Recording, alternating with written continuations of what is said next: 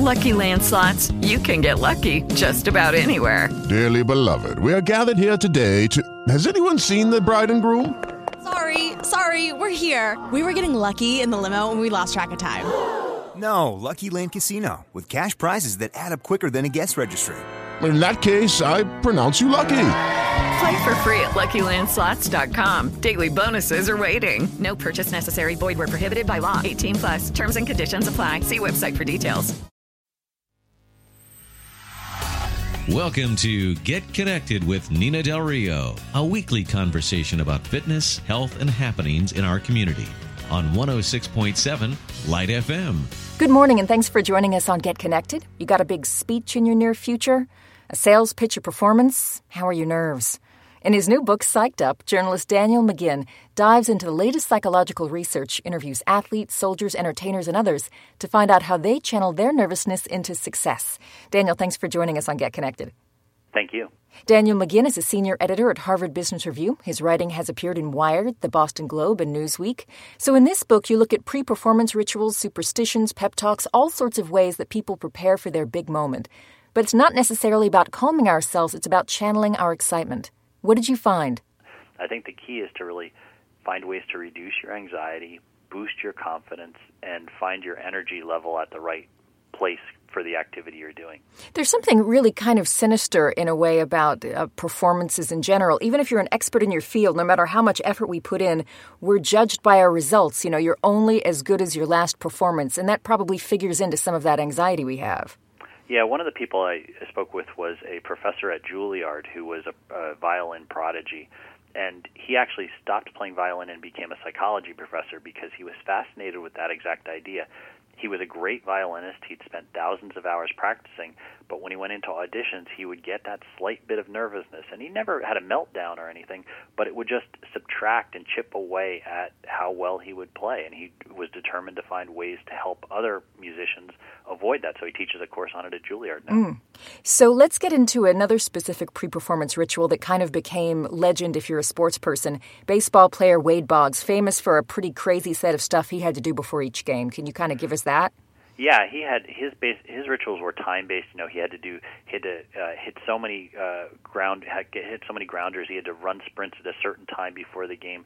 He would eat chicken before every game. He would carve things in the dirt with his baseball bat before every at bat. Those are, there are pre-performance rituals that are closely related to what you're doing. So if a gymnast has a certain way that he puts chalk on his hands before an event, that has some rational relationship with putting your hands on the high bar. Wade Boggs is clearly out into the superstition realm.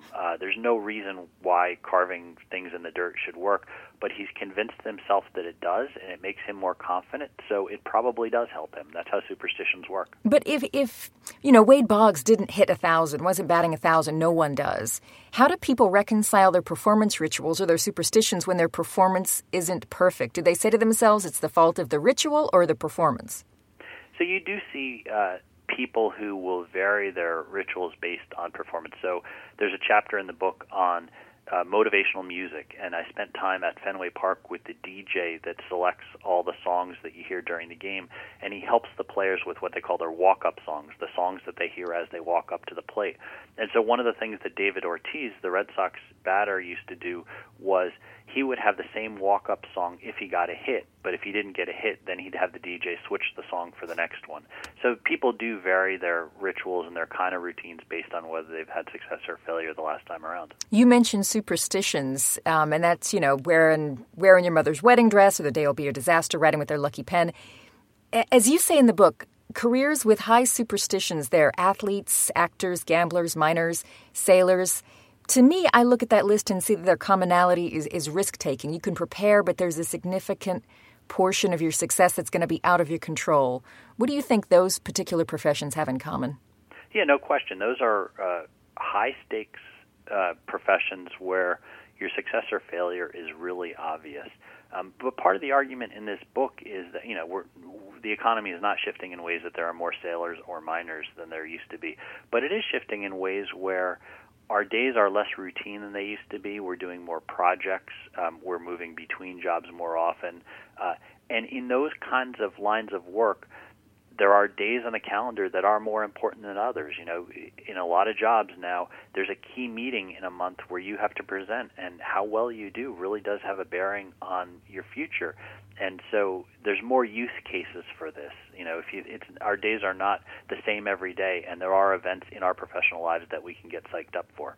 We're speaking with Daniel McGinn. He's a senior editor at Harvard Business Review, author of Psyched Up, The Science Behind Mental Preparation and How It Can Help Us Succeed. You're listening to Get Connected on 106.7 Light FM. I'm Nina Del Rio. Pep Talks, one of the other areas you studied for salespeople, for teams.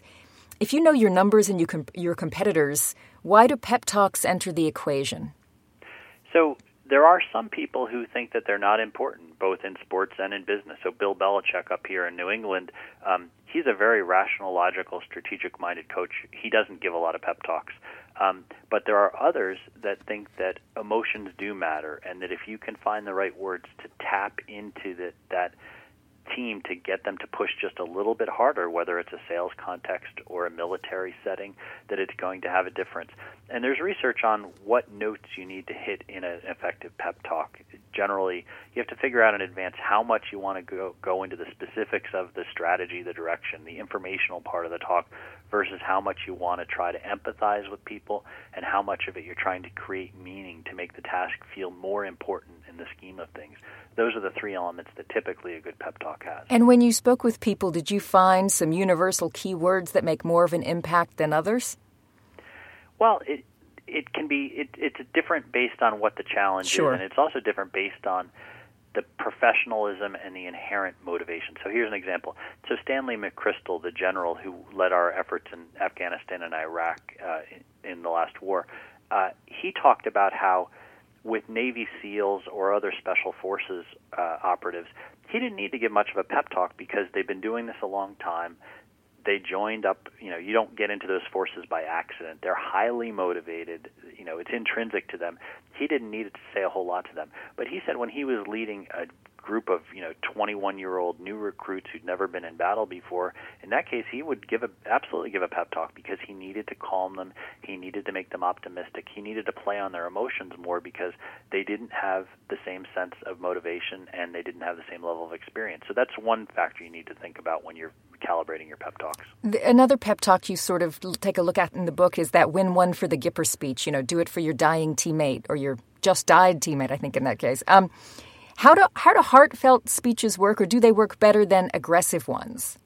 So Knute Rockne was legendary for his use of pep talks. I mean, and in the book I cover some of the techniques he used. He's a coach who definitely believed that emotions matter, and he would plot out devices like the Gipper speech in advance that he'd have in his toolkit. Again, there are managers who think that works. There are managers who doesn't. But one of the people I interviewed in the book is Bill Campbell, who was a former football coach who went on to Silicon Valley and became a mentor to people like Steve Jobs and to the founders of Google. And one of the things he talked about is the fact that many of these tech leaders today, they didn't play sports growing up. They had their nose in a computer screen from the time they were 12 or 13. And he's really had to work with them to develop a language, to develop the kinds of rhetoric that you use to get people emotionally invested, because it doesn't naturally come to some people. How many times can you hear a pep talk before a game or a pitch and you just stop hearing or responding to it? You think about, especially sports, how many different versions of that speech does a coach have to have? When does the trick stop working? Yeah, no, it's a very good question. So one of the things that coaches will sometimes do is bring in an outside voice, somebody who's new and different, who brings some novelty and perspective. So, for instance, I'm up in Boston during the Celtics playoff run. Brad Stevens, the coach for the Celtics, was giving pep talks, but at one point Kevin Garnett, who's a famous retired Celtics player, left an inspirational voicemail for one of the players. So he brought that voicemail in and he played it for the team. And that was a recognition that, after an entire NBA season, these guys might be a little bit tired of hearing from me over and over. I'm going to mix it up a little bit. So good leaders find ways to essentially outsource some of their pep talks, and that was an example of how to do that.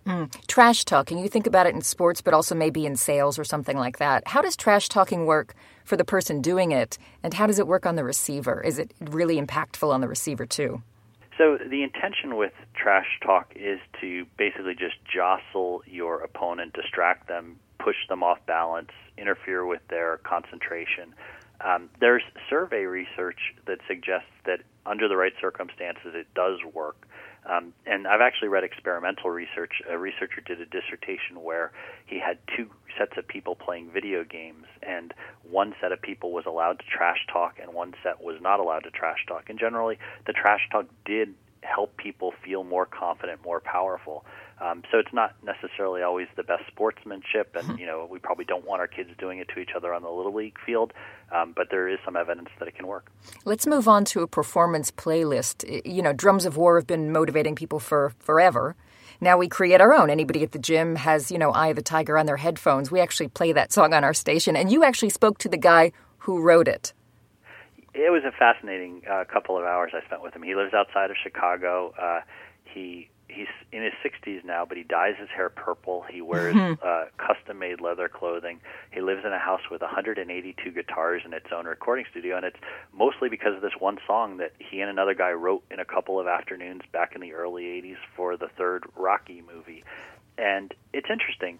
One of the questions about motivational music is it the way the song sounds if you've never heard it before, it's just inherent to the musicality, or is it the emotional connection? Do we think that Eye of the Tiger is motivational because we all remember Rocky III and the training montages and it just gets the adrenaline flowing? He points out that that song has been downloaded for iTunes 6 million times, and a lot of the people downloading it today probably never saw Rocky III.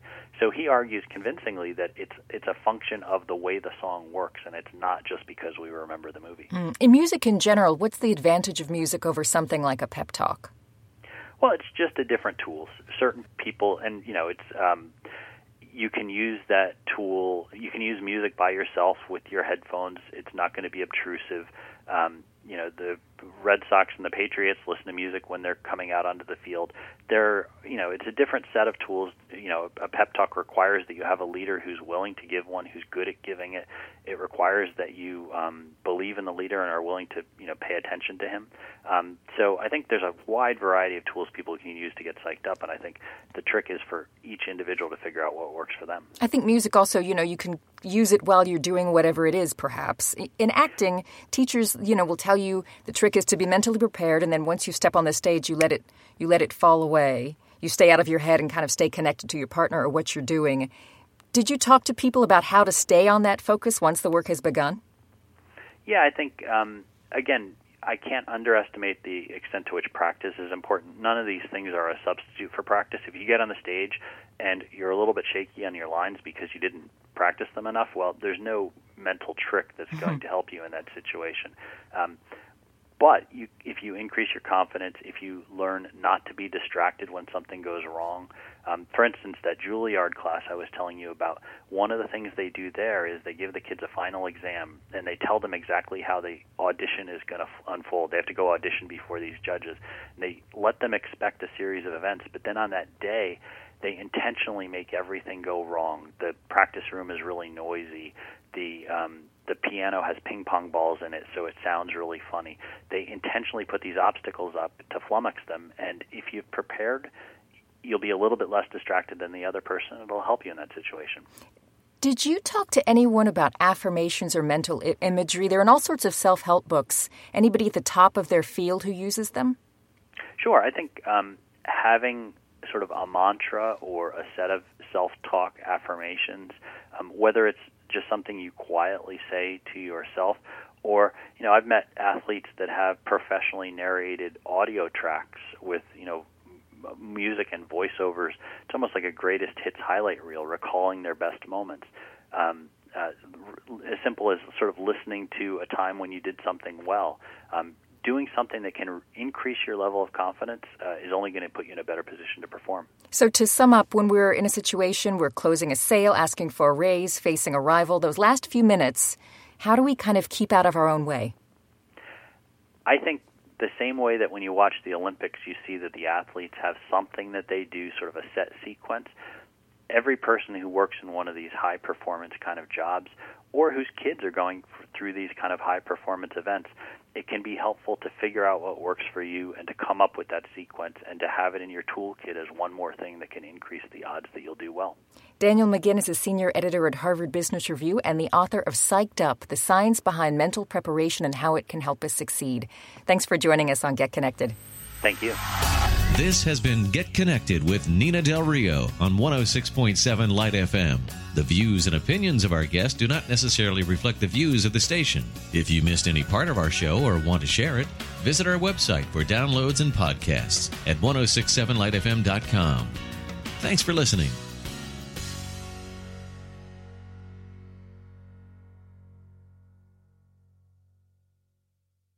Hello, it is Ryan, and we could all use an extra bright spot in our day, couldn't we? Just to make up for things like sitting in traffic, doing the dishes, counting your steps, you know, all the mundane stuff. That is why I'm such a big fan of Chumba Casino. Chumba Casino has all your favorite social casino-style games that you can play for free anytime, anywhere with daily bonuses. That should brighten your day a little. Actually, a lot. So sign up now at ChumbaCasino.com. That's ChumbaCasino.com. No purchase necessary. VGW Group. Void where prohibited by law. See terms and conditions. 18+.